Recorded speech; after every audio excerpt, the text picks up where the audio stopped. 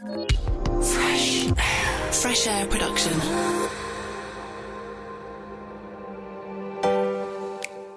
Hello, I'm Neil Cowling, the founder of Fresh Air Production, and this is Fresh Ears, our podcast where we speak to clients and producers to reflect on brand-funded series that we've created.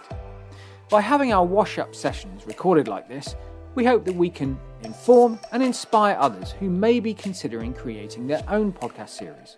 We also learn plenty ourselves along the way. Having finished Series 1 and before we embark on Series 2, we thought we'd pull together some of the themes that emerged during our conversations. In this episode, we're hearing why our clients decided to create brand-funded podcast series. What audience insight brought them to audio? What were they trying to achieve? And what did podcasting offer that other content routes didn't? We'll hear a broad range of marketing professionals discuss their motivation to podcast. We start with AQA, Britain's biggest exam board. We created Inside Exams, a series aimed squarely at teachers. Lauren Boothman from AQA talked about the thinking that led them to commission a podcast. We hadn't done an awful lot of brand stuff in the last sort of couple of years. So our market strategists had gone away and done a lot of research into what is going to be the best way to engage teachers on something that's quite brand-led. And the research that came out was that we've got a lot of teachers that listen to podcasts. We've got a lot of teachers that listen to podcasts on their commute to work.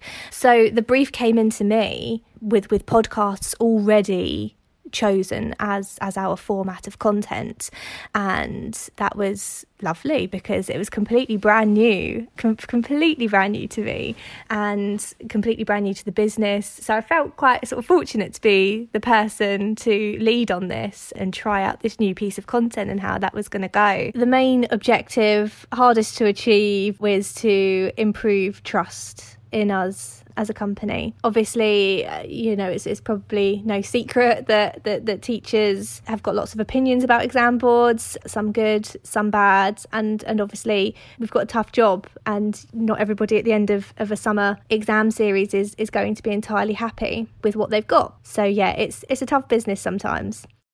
So AQA were trying to engage with a community that was sometimes hostile. On the other hand, Happyful magazine, a mental health publication edited by Lucy Donahue, already had a strong community of readers. So why did they want to turn them into listeners as well? Their podcast is called I Am, I Have. The whole organisation is about talking and sharing, and it felt like a podcast was absolutely the right thing to do. And we have 22,000 professionals who are part of the network who all offer a kind of therapy which includes talking at some point. So really a podcast was the next step in extending that community and being able to connect with people and share more about what therapy is, but also share more about the fact that we can be a lot of different things and still live with a mental health challenge. It doesn't define us. And I think it's very easy to label people by their mental illness, but we're all a million things, and mental illness or a physical illness is just a tiny part of that. I think what the podcast achieves is it gives someone their own unfiltered voice. Because with a magazine, inevitably, there is a certain amount of framing that goes on through the writer, through the editor. There will always be a slight change to the tone, or bits will have to be taken away because we don't have endless pages. With a podcast, you hear someone's voice, you hear their highs and their lows throughout the conversation, and you get much more of an unfiltered sense of who that person is. And it's an extension, really, of what we do in the magazine. It's an extension of that conversation. This aspect of depth and unfiltered storytelling is true of the biggest podcast we made in 2020, The Big Steal. This dealt with high-level geopolitics, intrigue and crime over the course of 20 years, and GML, representing the shareholders of an oil company stolen by Vladimir Putin, wanted to use podcasting to bring this complex tale to a mass audience. Their Director of Communications is Jonathan Hill.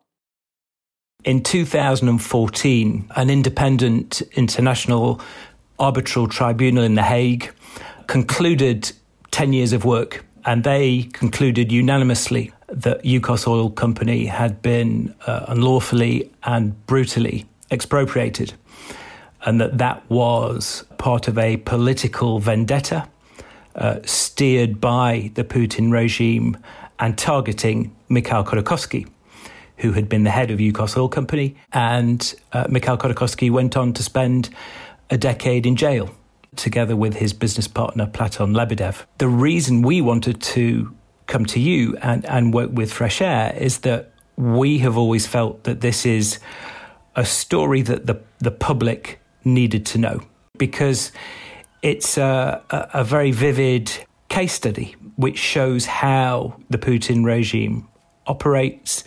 It shows how far it's willing to go. I think a podcast made sense because we needed a medium that was going to capture the whole complexity of the story. As I've outlined very briefly, this is a very complex story. It's a story which is now 20 years old. And it's got various threads running through it. There's the legal thread.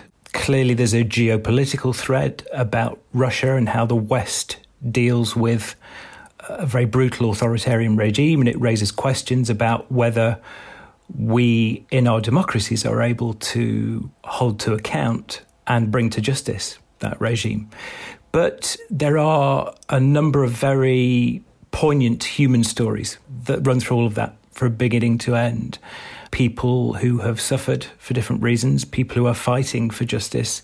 So I think the podcast allowed us to get the texture of that story and all the different nuances and threads and dimensions. I think in some ways we were reminding a certain community about this story and why it was still relevant and why it was still significant to our democracies in the West. People know the name Mikhail Khodorkovsky, they've heard of Yukos. But I think we felt that there was a danger that that story would slowly be forgotten and that the lessons of that story would be forgotten.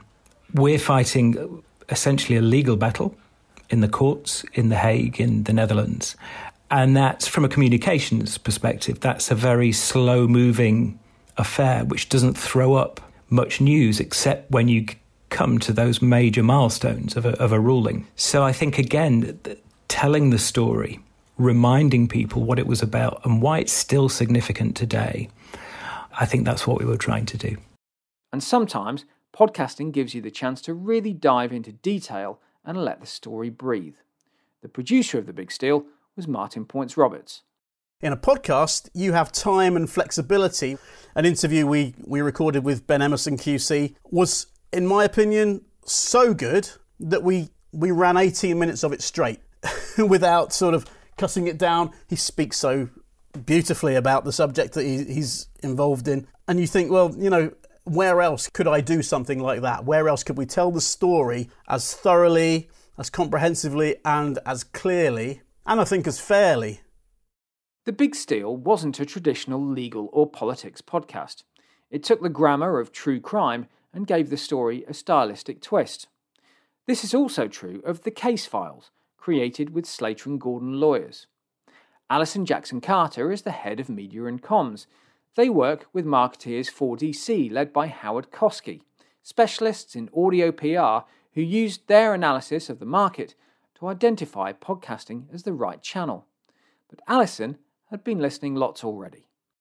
When I was on maternity leave with my second, I spent a lot of time listening to podcasts, and it felt like a really fresh and powerful medium for storytelling. And I have a really, really great in-house comms team. We work with the media and we get really high levels of media coverage. But I think we're all aware that there is a decline in circulation for print readership. And I guess having had such a nice experience listening to so many podcasts, I thought, I'm sure this is something that we can get involved in. So through my conversations with Howard and the work that we were doing with marketeers and 4DC, we found out that there were legal podcasts out there, but it was really clear to us that none of those legal podcasts were talking about the law from the client side. They were by lawyers for lawyers, and none of them were telling the stories of real people in their own words. And that kind of was the spark really for us to think there's an opportunity for us here to be doing something that nobody else is doing out there, and to be serving our clients and telling their stories and educating people about the law in a way that no one else is doing. The Slater and Gordon comms team are very media literate, to their credit.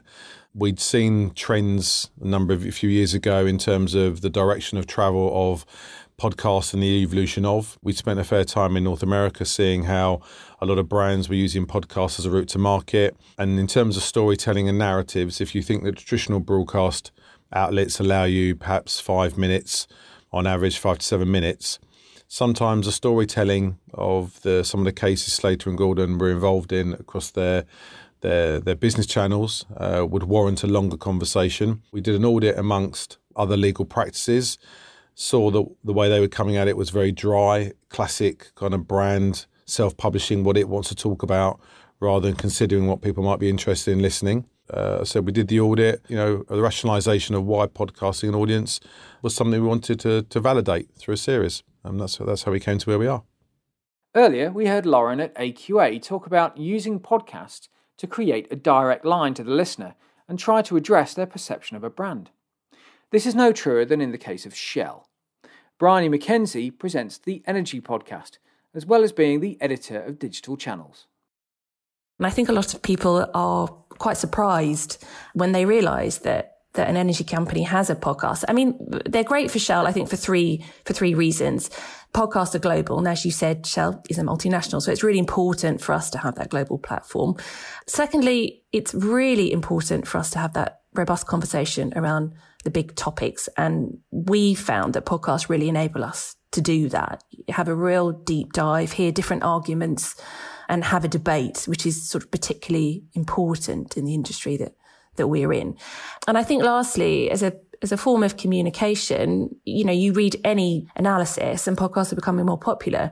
So as a means of communicating with an audience, they're really, really valuable for reaching people, because we know that more and more people, especially in the areas that we have a lot of clients in, a lot of customers, a lot of interested people, they're listening there. So UK, Netherlands, the US, that's where our market is. So they're a really, really important tool for us.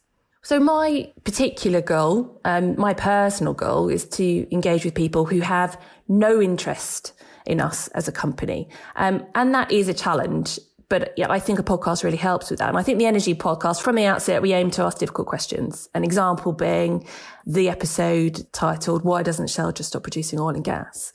So what we hope to achieve is for people to see the companies capable of being challenged, asking really difficult questions of ourselves, questioning our role and what we're doing. And as I said before, it's a really important time for us as a company to be transparent and hold ourselves accountable, particularly with a focus on climate change at the moment. Our job as producers is to be the critical friend. What the brand wants to say and what the listener wants to hear can be very different things. Annie Day is the producer. I remember some of the first meetings that we had about it, and the person working with us at the time just said to me, constantly ask, is this interesting? Or even stronger, is this boring? Do you care? And to have a brand say that to you, it really took me aback, because that doesn't always happen. And he was very clear, this is not a puff piece for Shell. So if at any point you're listening to something and you think this is just one big advert, or you're listening and you've just totally zoned out, tell us, and you'd be bold enough to tell us. And they've absolutely stuck to that throughout. We are going to have people who criticise, who are critical of what we're doing. And we're fine with that, because it's a discussion and it's not black and white. And there are so many ways to slice a cake that, we're not going to be right all the time.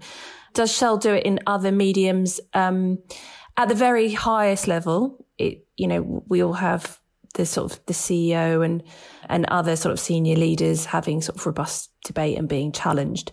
But I think the podcast is unique in that respect. And I don't know if there are any other energy companies that are really doing that. And to us as an organisation, I think it's really important because of transparency. And we need to really be open and honest about what we're doing, what we're not doing, and what we need to do more of.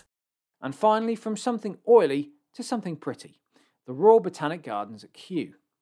Why on earth would a brand that's so visual, that attracts millions of people to come and see its product, want to bother with a podcast?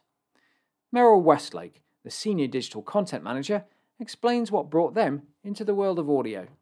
We obviously do quite a lot of photos and a lot of stories and a lot of film, and Kew is a very visual place, and Wakehurst as well, our other gardens. So you, as an immersive experience, enter the gardens and your senses are absolutely taken over by the sights, the sounds, the smells of such a wonderful place. However, Kew is not just the gardens, and having this walled physical gardens makes people feel like they can't always enter unless they have to pay a fee, when actually a lot of our work is global and the gardens are just a demonstration of that work. We have not just the horticultural expertise, but we also have a huge science and global partnership, conservation, research, medicinal, botanical, taxonomical, an endless list of experts who work to try and understand why plants and fungi are important to all life on Earth. So we really wanted to tell that story, and being in the gardens is just a piece of the puzzle. So how do we get people excited about plants and fungi? How do they connect better with the natural world? How do we make